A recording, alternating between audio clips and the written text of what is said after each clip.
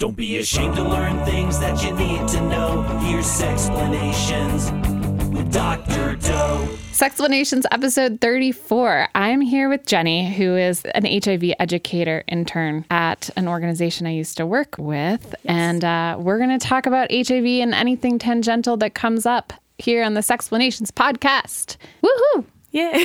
Yeah, thanks for being here. Yeah, I'm excited to be here. Yeah, are you? I'm nervous, but I am excited. I'm nervous too. I don't know what's going on. This will be 34. Yeah, congratulations. That's a lot. Thanks. Why am I nervous today? I don't know.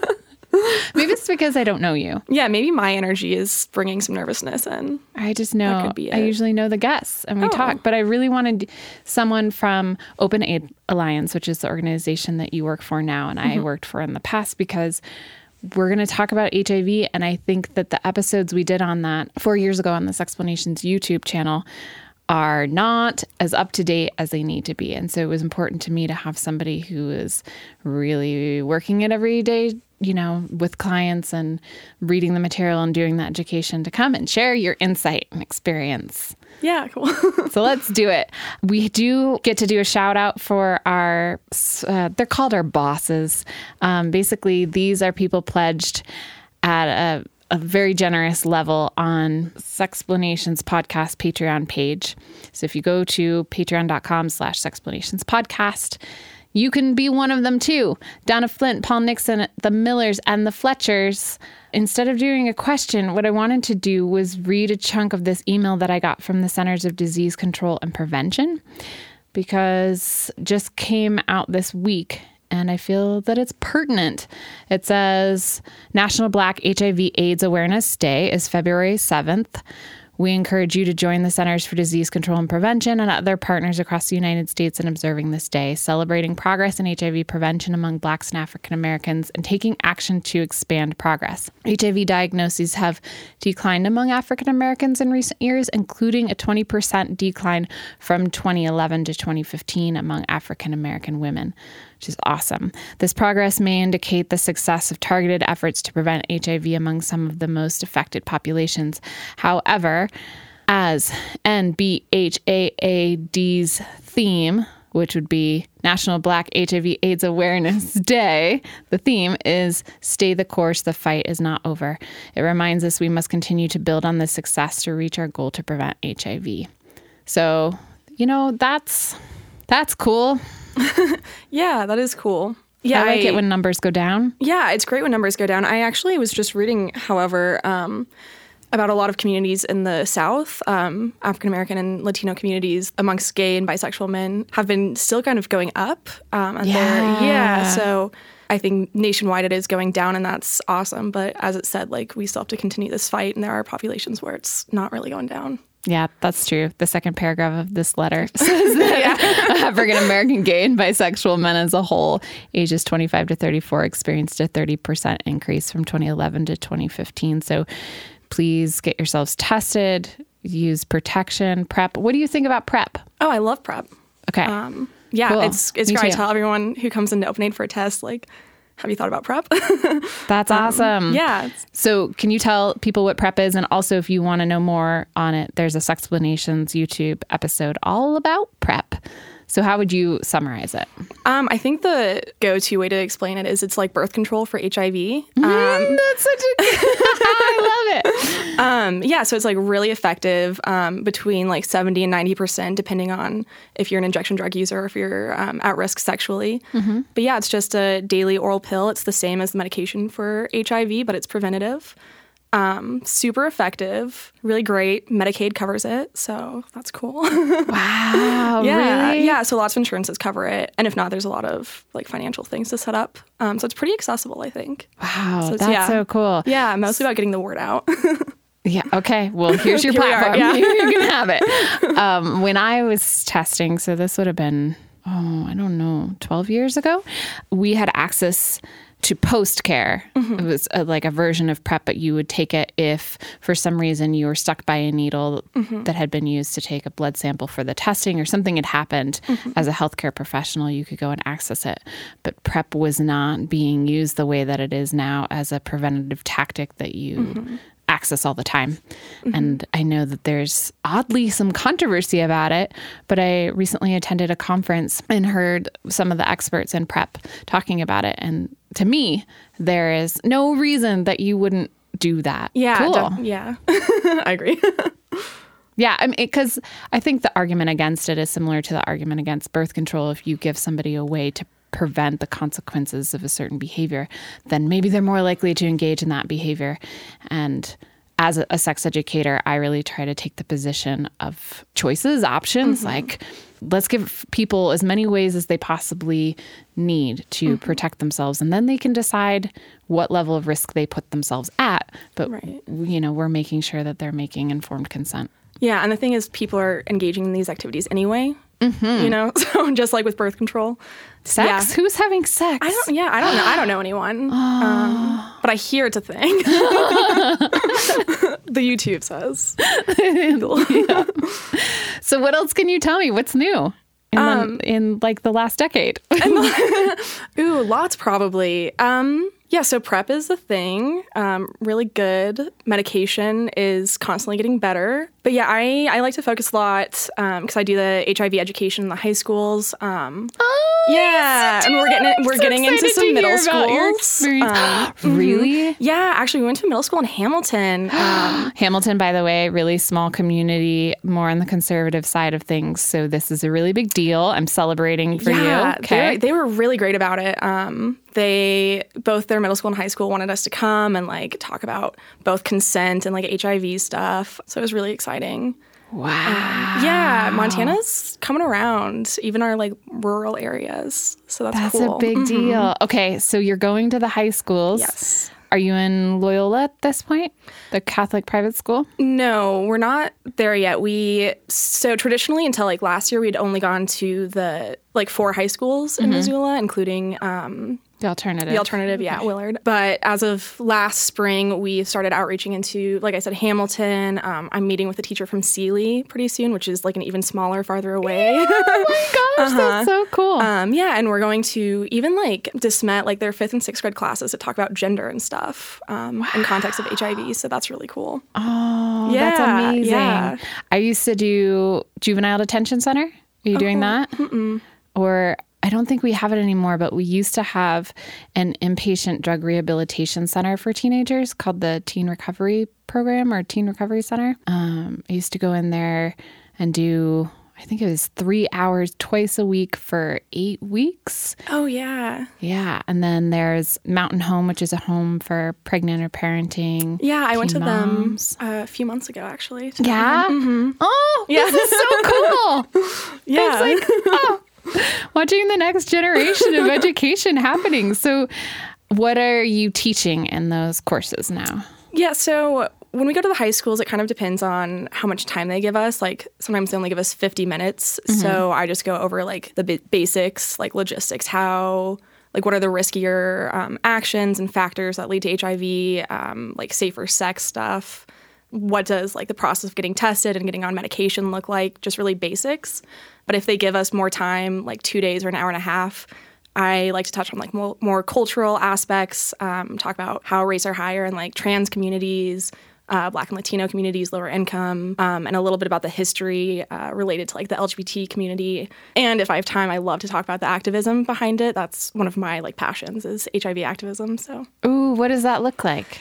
So I usually just talk about like ACT UP and the traditional like activism of the 80s and 90s. But I've also been doing a lot of research into like current issues, especially with criminalization. So people who are living with HIV who are either incarcerated for longer times just because they're living with HIV, or there are some states where, I can't remember which state it was like Michigan, I think, where a man like spit on a police officer, which obviously does not transmit HIV, but he was incarcerated for like 30 years. Incarcerated because of the HIV stigma? Yeah, it was declared like a bioterrorist. I don't remember the language, but yeah, it was because he was living with HIV. And so like, and there's a lot of states where like, yeah, it's like specifically if you bite or spit at a police officer, you are like a lot more likely to be incarcerated or charged if you're living with HIV.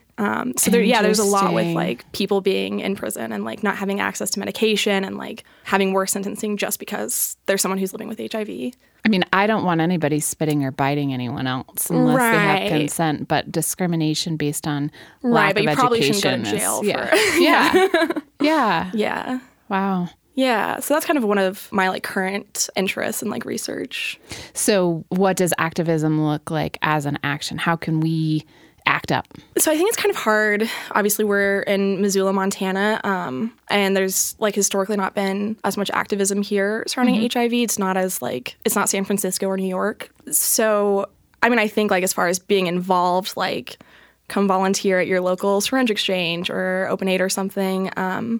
But I would love to see, like, in other states, they do have, like, I don't know, I can't remember what they call them. It's like HIV is not a crime or something different, like panels and events where it's all about learning about HIV criminalization and, like, how to combat it and working with people in prisons who are living with HIV and stuff. So. Ooh, let's do one. Yeah, let's go.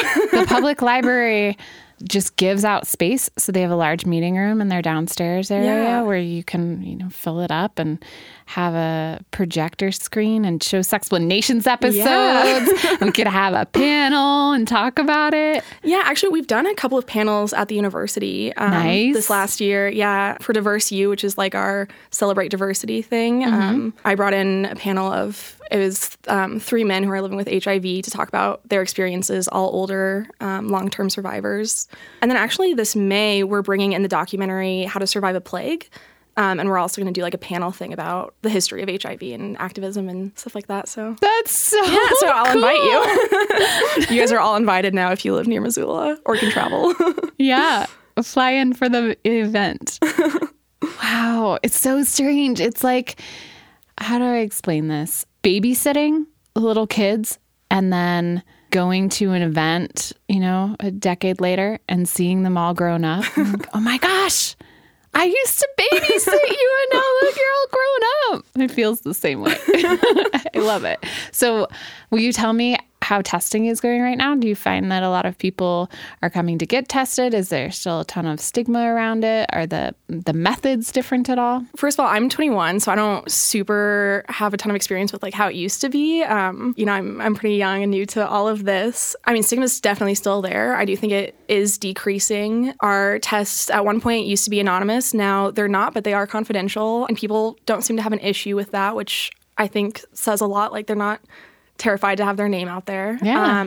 That's a big deal. I went and got tested, 5 months ago. And I remember them explaining that difference. And I was like, whoa. Yeah. And then I remember thinking, because you're removing the stigma when you say that this is confidential, not anonymous. You as a medical field are saying that it should be treated like every other medical condition and moving on. Yeah. And so I think, we have people come in, walk-in tests like all the time. We'll have, some days it's slower, but some days we don't even have the space or the staff to test them all, which is good, and then they just come back like the next week. Yeah, that's awesome. Yeah, and the tests are really great. They're rapid tests, so they only take 15 minutes now. So it's just a little finger prick and really, really painless, really easy. And then we just talk about your like risk factors and how to have safer sex and stuff while we wait for those 15 minutes. Yeah. It's good. It's awesome. Not much is different there. I think our tests were 20 and we would do an oral swab. But I love how now you're also testing for Hep C and chlamydia and gonorrhea. Yeah. Yeah. So cool. Yeah, it's really good. One-stop shop. Yeah, and it's perfect, especially for like HIV and Hep C, because we also run our syringe exchange. So we have a ton of our clients from that who just get tested for everything else. So it's a really good, pick up your supplies, go get tested, get some information. And see, when I was working there, one of the employees was just finishing up, I think, her PhD research on syringe exchange programs, but it was highly illegal in Montana. And so for us to now be able to provide that service, which does so much in the way of harm reduction, really shows to me the difference that time can make and the efforts of people involved to just like work on the minds of the undereducated and really teach them about what's going on and what we need to keep our communities safer. So cool. Yeah, and it's really cool. Because actually, it was still illegal until like last May or something. But you've been running it. We've been running it for years and years. But yeah, so Missoula's the only above ground one right now, and we just recently became legal. But we had like a setup with the police, local law enforcement, and they just weren't going to bust us. So that's like how we ran, was just, Nice. Yeah, so we were lucky in Missoula to be able to do that. So have you seen rates go down at all? Rates of HIV, Hep C? Yeah, I don't know any numbers, but in Montana it is, it's pretty low in Montana anyway. But I think our rates are decreasing like pretty substantially, like 15, 20% every year-ish. I don't know about that. Don't quote me. Okay. People can look it up. They're really but it is good going about down. Staying curious. So. Earlier, you had said that you're 21, yes. which means that your entire life, HIV has existed as we know it. Mm-hmm. What do you think that's been like in your own experiences of sex education and HIV education? I remember learning about HIV in, school, elementary school, middle school, high school, and stuff. It's like, what? That's amazing. But I don't know if it was it wasn't like a bad way, but it wasn't a great way. Like until like a few years ago, my main association with HIV was like Queen and like stuff like that. I didn't really know how it spread. Like, I think there was still, at least where I'm from in Billings, like kind of people weren't afraid of it, but still kind of this idea of like people were scared of public transportation and like that's not a risk anymore, but like still pretty stigmatized. Mm-hmm. But I think like even just going into the high schools now, they are so much farther ahead than I was even like 6 years ago in the high schools, which is really cool. I think they're doing a lot better at destigmatizing it as part of their curriculum instead of just like, here's some facts, which is really good. Wow. Any updates on the virus? When you educate compared to when you were educated? Yeah, it's hard for me to say when I was educated because I don't feel like there was that much focus on it. Like it was just with all the other STIs. And I don't know, I don't feel like my sex ed was very good. It was kind of scare based. Like I remember them showing us like images of STIs, like at the worst progression without any treatment. Mm-hmm. Yeah, what happens when you aren't properly sex educated? I didn't know some STIs were even curable until like 3 years ago, which is crazy. Wow. To just speak to Billings sex ed. But yeah, I think it is a lot more comprehensive now as far as HIV goes and like understanding that that it's no longer a death sentence, although it still does kill a lot of people who don't have access to the medication and stuff. And it's slightly less like, I don't know, I'm not a science person, so I don't teach the science behind it that much. And I feel like that's more of the education I got. It's a little bit more like the cultural atmosphere surrounding it, which I think is good. Gosh, I'm thinking about the Speakers Bureau. So when I was doing their education program, we had an HIV positive Speakers Bureau, which sounds like you have some form of that. And a couple of the members had been diagnosed early in the 80s and had been given medication that was harmful to them. Mm-hmm. And I think for me, that's one of the biggest differences between the start of it and where we are now is that the medications have been worked mm-hmm. until we have found something that isn't simultaneously doing harm and doesn't have to be changed all the time because adherence is causing the medication to kind of get an advantage over mm-hmm. the virus. So that's a big one. I can remember at least 2 people who were like small town Montana ranchers that hadn't had a ton of sexual experience. And one in particular, I think he had not had any sex at all, fell in love when he was 24 and had sex for the first time and became HIV positive. And I loved working with him so much because I think that that's a really valuable story to say.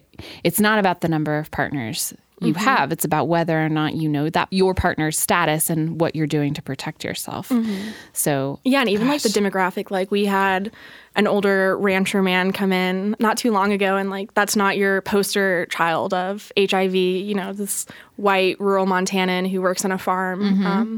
Getting tested for HIV, and he wasn't embarrassed or anything. He was just there to get tested and like did it regularly. And it was, I think it's really cool that we've moved to that point where it's not just the specific demographic getting tested. Is the current recommendation every 6 months? It depends on like how at risk you are. Mm-hmm. But yeah, the general recommendation is about 6 months. For everyone? Yeah, I mean, it's very personal. Like if you're not at risk at all, like you're not having sex, obviously. It's not. Mm-hmm. But yeah, that's like pretty much the standard. If you think you're really at risk, Because the way we do the test, for the antibodies, it takes about 3 months for them to show up, the window period. So if you think you're like really high at risk, sometimes we encourage people to come back in 3 months. But our standard is, every 6 months. What about protection? Do people have a lot of myths still? Like, I remember audience members from the Sexplanations YouTube channel telling me that they were told in class that condoms cause STIs, and being told that HIV couldn't be prevented because the condoms are so porous that even though they could prevent sperm going through, they couldn't prevent HIV, and so on and so on. So what are the kind of HIV prevention updates? So when we go into the high schools, we do this pre-test to kind of get their base knowledge, because we don't want to be like too repetitive, but we want to cover what they don't know. Oh my gosh, I want to know if it's the one I wrote, or did you guys write a new one? I have no idea. It might be. Oh my goodness. This is so fun. I love this. Okay, keep going. So I'm always like super interested in because the high schoolers tend to like, I don't know, a lot of their answers are very much the same. Like I'm not usually surprised by their pretest, but there's one about the best way to prevent HIV and other STIs. And we have like, it's multiple choice. So one of them, like the correct answer is condoms and lube.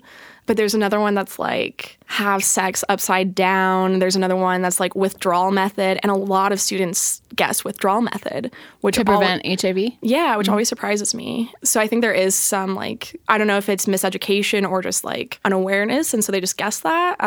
But yeah, I mean, we're always sure to like harp on condoms and lube are the best ways to prevent STIs. Yeah, because lube can reduce friction, and friction can cause irritation, and irritation can cause the immune system to come to the surface. And because HIV targets the immune system, then you're looking at an easier route for contraction to occur. Yeah, definitely. And if there's any tearing, which is really common in anal sex, even if you don't feel it, even vaginal sex, I always like try to get the high schoolers, I'm like, if you haven't had sex, like definitely use lube for the first time. And like, if you're ever not sure, like, you know, there's no such thing as too much lube. It's just gonna be a little bit messy. Yeah. Cool. I am so curious about whether or not the pretest is the same. I know, I can show it to you. I have it. That's so funny. I'm going back here in my email to, let's see, this is 2008. I don't know. We'll have to compare notes. That would be so fun. I loved that program. So let me pull up here. There are 3 episodes we did on Sexplanations about HIV. One is why to get tested. Why get tested. There's an HIV frequently asked questions. And there is the PrEP episode, which is great. And did you write it, the pretest? No, I just distribute it. But like I said, I do have it in my backpack, and I will get it out. You have it in your backpack? Yeah, I do. Will you get it? I want to see it. I'm going it. to open it after this, so. Okay, yeah, I want to see it. Okay, so we have HIV, why get tested, HIV testing, and then HIV frequently asked questions. And I want to go here and find out what the frequently asked questions are, because then I can ask them to you. But you were saying that you have a copy of the pretest? Okay, I thought I did. I have it on my computer. Ooh, look at us go on our little computers. Okay, so I'm going to look for the questions, and you're going to look for the pretest. Yes. And then we're going to have all sorts of things to ask each other. Okay, this one. Do bug chasers really exist? Do you know what bug chasers are? I do know what bug chasers are. Okay, I'm going to say, is this like an actual, is there a right answer? Yes. I'm going to say yes. Yes. I mean, and I've answered all of these on the YouTube channel. Okay. I don't know what the prevalence of bug chasers is now, but then I was definitely working with people on the Speakers Bureau who identified as bug chasers. Okay. And they would actually talk about, you know, now that they are HIV positive, being part of the community to be gift givers and give the virus to people. So a bug chaser, if you don't know, is somebody who is actively looking to become HIV positive. And that's done for all sorts of reasons. If you're really curious, you can watch the episode about it. And then a gift giver would be someone who is HIV positive, willing to and or wanting to infect a person who is not. So that there's this whole kind of underground community around it. Okay, so Lindsay, my girlfriend has this cut in her mouth. She's bleeding. And if I kiss her, can she possibly give me HIV? And so my response to that, whenever teenagers would ask me, was to say, like, what are you doing kissing someone's bloody mouth? Right. I know. That's also my response.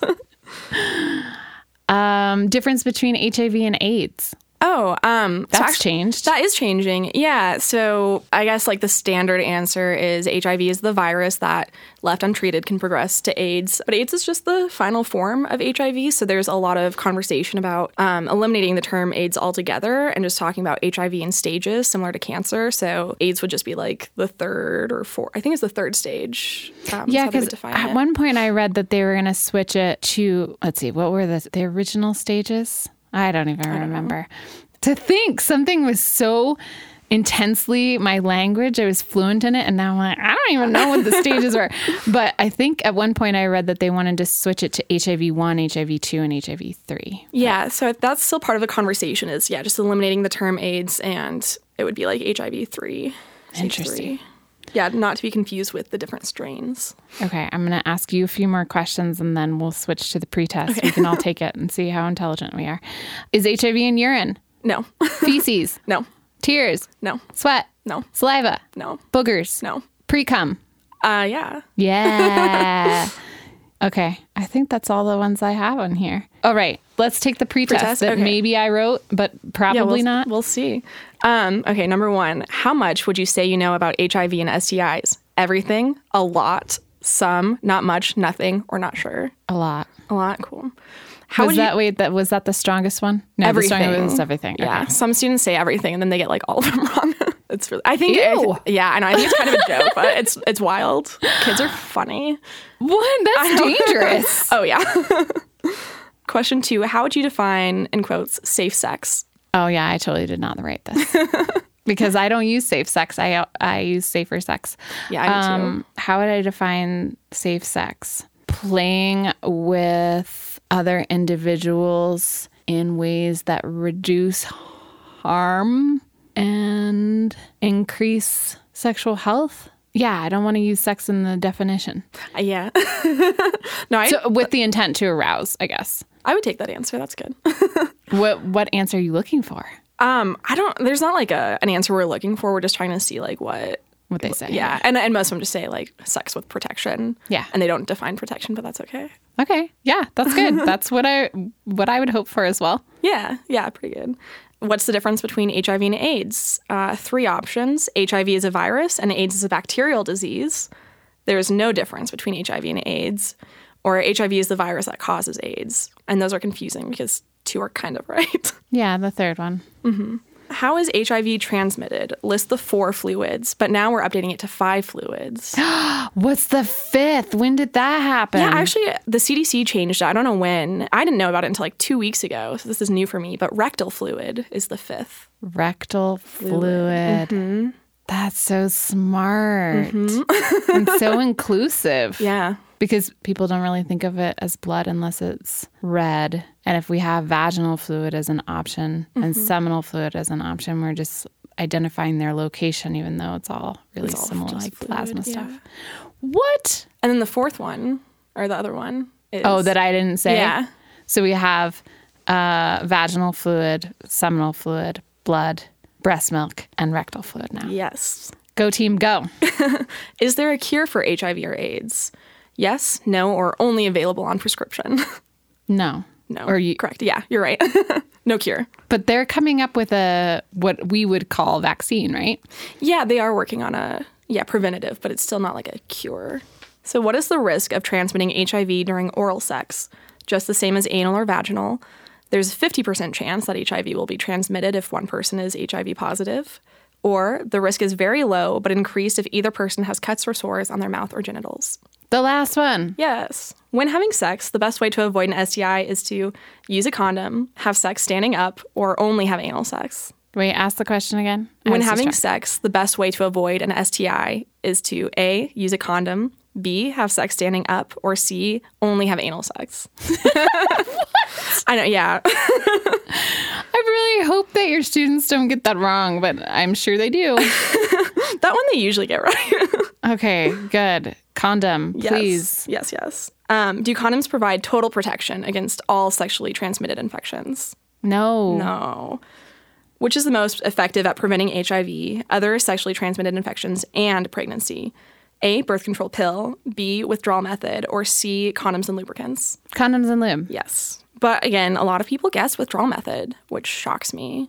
I mean, I'm a huge advocate of withdrawal, but if you're talking about HIV, other STIs, and you have pre-cum or, you right. accidentally or whatever, like, it's not always about the fluid. Sometimes it's about the mucous membrane, like the urethra that comes in contact with the rectum or mouth or vagina. So, right, for sure. Yeah, so withdrawal method is one way of harm reduction, but it's not the most effective. It should be paired with. Yes. Yes. And then our last one is drinking and drugs can make stuff unsafe. Do you agree or disagree, and why? Yes, I agree. Because with lowered inhibitions, you're less likely to maybe take care of yourself or others, or think that you can kind of get away with thinking isn't as clear, decision-making isn't as clear. Access to resources may not be as easy. Putting on a condom when you're drunk or, Yeah, and I'm always really impressed with that when students, often talk about judgment being impaired, but a lot of them also talk about how you can't really consent if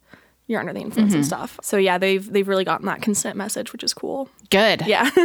There's a whole Sexplanations YouTube episode on sex and alcoholism, and then another one on sex and drugs. Cool. For those reasons, where I actually use an exercise that I did with students when I was an HIV prevention educator, where you take a dish of milk. Have you seen this or done this? Can you explain? I think I might have. You can put food coloring in, and you would just do a drop for every message that you receive about sex. So this one is condoms prevent pregnancy, or you shouldn't have sex before marriage. You should save it for the one you love. Sex is dirty, etc. And you just put in all these messages, regardless of whether or not they're true. And then you can take Dawn dish soap, and then what I do is I explain this is hormones, or this is alcohol, or this is drug. It's some sort of influence that then goes into the mind and it kind of scrambles up all of those messages. So even if at one point you were able to separate the ones that were factual, scientific, reasonable from those that weren't, it's hard to then distinguish between them when you're affected by a substance. Yeah, that's interesting. It is. Well, that was fun. I feel like we can now reward ourselves with Kegels. Want to do Kegels with me? Sure. Main squeeze it good. As a group, we can all do them. Basically, you're going to pretend like you're on the toilet and you would clench your pubococcygeus muscles to stop urination. And we're just going to do that and not pee when we're not clenching. This will be good. It'll all work out. So that's a Kegel. And we're going to do, give me a number. How many should we do? I've never done Kegels. I have no idea what a standard. Ever? No. Oh my goodness. This is so exciting. Yeah, you guys can all witness my alleged first. That's wonderful. Okay, well then we won't do too many, because I find that like exercising any new muscle, if you do too many, then you will be very sore, and I don't want you to hate them and then give up on them permanently. So I appreciate that. I'll try really hard not to pee. yeah, don't pee. But the more you work your PCs, right, by doing Kegels, then the less likely you are to pee. Oh, cool. It'll help you control your bladder, your rectum. It'll help with childbirth if you ever decide to have children. If you, I don't know what your anatomy is, but if you, whatever, push a baby out, to those of you in the audience, then it can help with that. It helps with sex. I would say it's definitely affecting my sex life after these 34 episodes of doing them regularly each week. I am able to grab that dick, squeeze it. So it's really fun. Sure. Proves orgasm. All sorts of good reasons to maintain this habit after you leave, Jenny. All right, so let's go with 12. That seems like a reasonable number. I'm going to count them. So I'll just count 1, clench, and then 1, relax, 2, clench, 2, relax. Okay, got it. Can you feel it happening? Yeah. Already? Yeah. Okay, then you're on the right track. Okay. All right. So everybody relax. Relax your pelvic flooring. Okay. 1, clench. 1, relax. 2, clench. 2, relax. 3, clench. 3, relax. 4, clench. 4, relax. 5, clench. 5, relax. 6, clench. keep clenching. 6, relax. 7, clench. 7, relax. 8, clench. 8, relax. 9, clench. Keep clenching tighter. 9, relax. 10, clench. 10, relax. 11, clench. 11, relax. And then 12, clench it. I can feel my butt squeezing. 12, relax. Now you've done them. Now I've done them. Thank you. So wonderful. It's so great. I am finding that even now, just doing them when we're recording the podcast, I'm like, gosh, I wonder how many people out there are orgasming during the show because they're doing Kegels and they're working on their contractions. It's so fun. Please let us know in the comments if that's happening to you. Also, let us know in the comments how your homework is going. The final part of our show is to do Sextra Credit. Now you can practice at home. Dr. Doe gives you Sextra Credit. And so people have been working on this for a long time, and they'll hopefully continue to do this. Every episode, we give them some sort of assignment that they do on their off time when they're not listening to the show. And they can make a journal where they keep track of all of these cool projects that they're working on, and you can help me make that assignment. So, Sextra Credit. Any ideas? Wait, so what kind of journal? So on the very first episode of Sexplanations podcast, I assigned them to get some sort of notebook where they could track the rest of their assignments. Okay. So they could write this down or not. We can come up with something that they could do, like going and get tested for HIV. Ooh, okay. Or reading a certain article or some sort of written exercise. You get to say. Wow, I feel like I have so much power. I'm going to get power hungry with all of it, having an audience. I don't know. I'm going to give you 2 options. I want you to vote. Okay. 1, get tested. Yeah. 2, look into criminalization about HIV.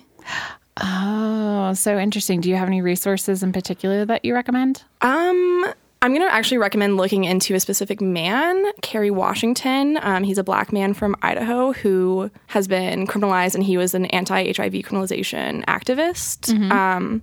So the fact that he was sentenced in Idaho, which has a lot of criminalization in the state, I think is really significant. And most people who are criminalized and put in jail are Black. So there's a lot of racial homophobia, a lot of stuff that goes into it. So Kerry? Yes, I believe so. Washington. From Idaho. I think people can do both assignments. I think so too. I don't think either of them are that hard. No. And I don't know, maybe you have a different recommendation, but I have always said that if a person hasn't put themselves at risk, it's still okay to go get tested for HIV. And part of the reason why I empower them to do that is because they then have baseline data. So they know at this point in time, I was not HIV positive. And then if they participate in risk behaviors, which sex is, even if you're using condoms, then they know when that could have happened. And another reason is because I think if you go in without risk, you can experience the process of testing, which is an unknown to you. It might be really scary at a time when there is less fear around it because you don't also have to think about having a reactive result. And so I'm like, yeah, okay, you want to get tested? These are the reasons why I've justified that that's okay. And so everybody do it. Yeah, wait, I want to change the assignment. I want them to get tested with a friend or a partner or something. Ooh, I like it. Okay. Buddy system. Yeah, buddy, yeah. When people come in as buddies, you test them back to back though, right? Yeah, so what we do is, we'll take one back and then the other. Yeah. So bring a magazine. Or listen to this Sexplanations podcast while you wait. And then the 2 of you can go out afterward and talk about your results or not. Keep them confidential. It's totally up to you. Up to you. But we would love to know in the comments too. If you want to talk about your status, I'm listening. Cool. Well, thanks, Jenny, for being on the show. Yeah, thanks for having me. Of course. I was nervous because we've never had a conversation like this before, but I'm so grateful that you're doing what you're doing and that you're really committed to the activism piece and kind of changing the culture around it. That's a big deal. And doing it in Missoula, Montana. We're lucky. Yeah, we are lucky to have Open Aid and stuff in general. To have you. That's a big deal. I also want to thank Cinema Studios, Kelly for doing all of the sound engineering, Complexly for providing this with the space and production, and Count Boogie for the jingles, and Cora Amparo, I'm still learning.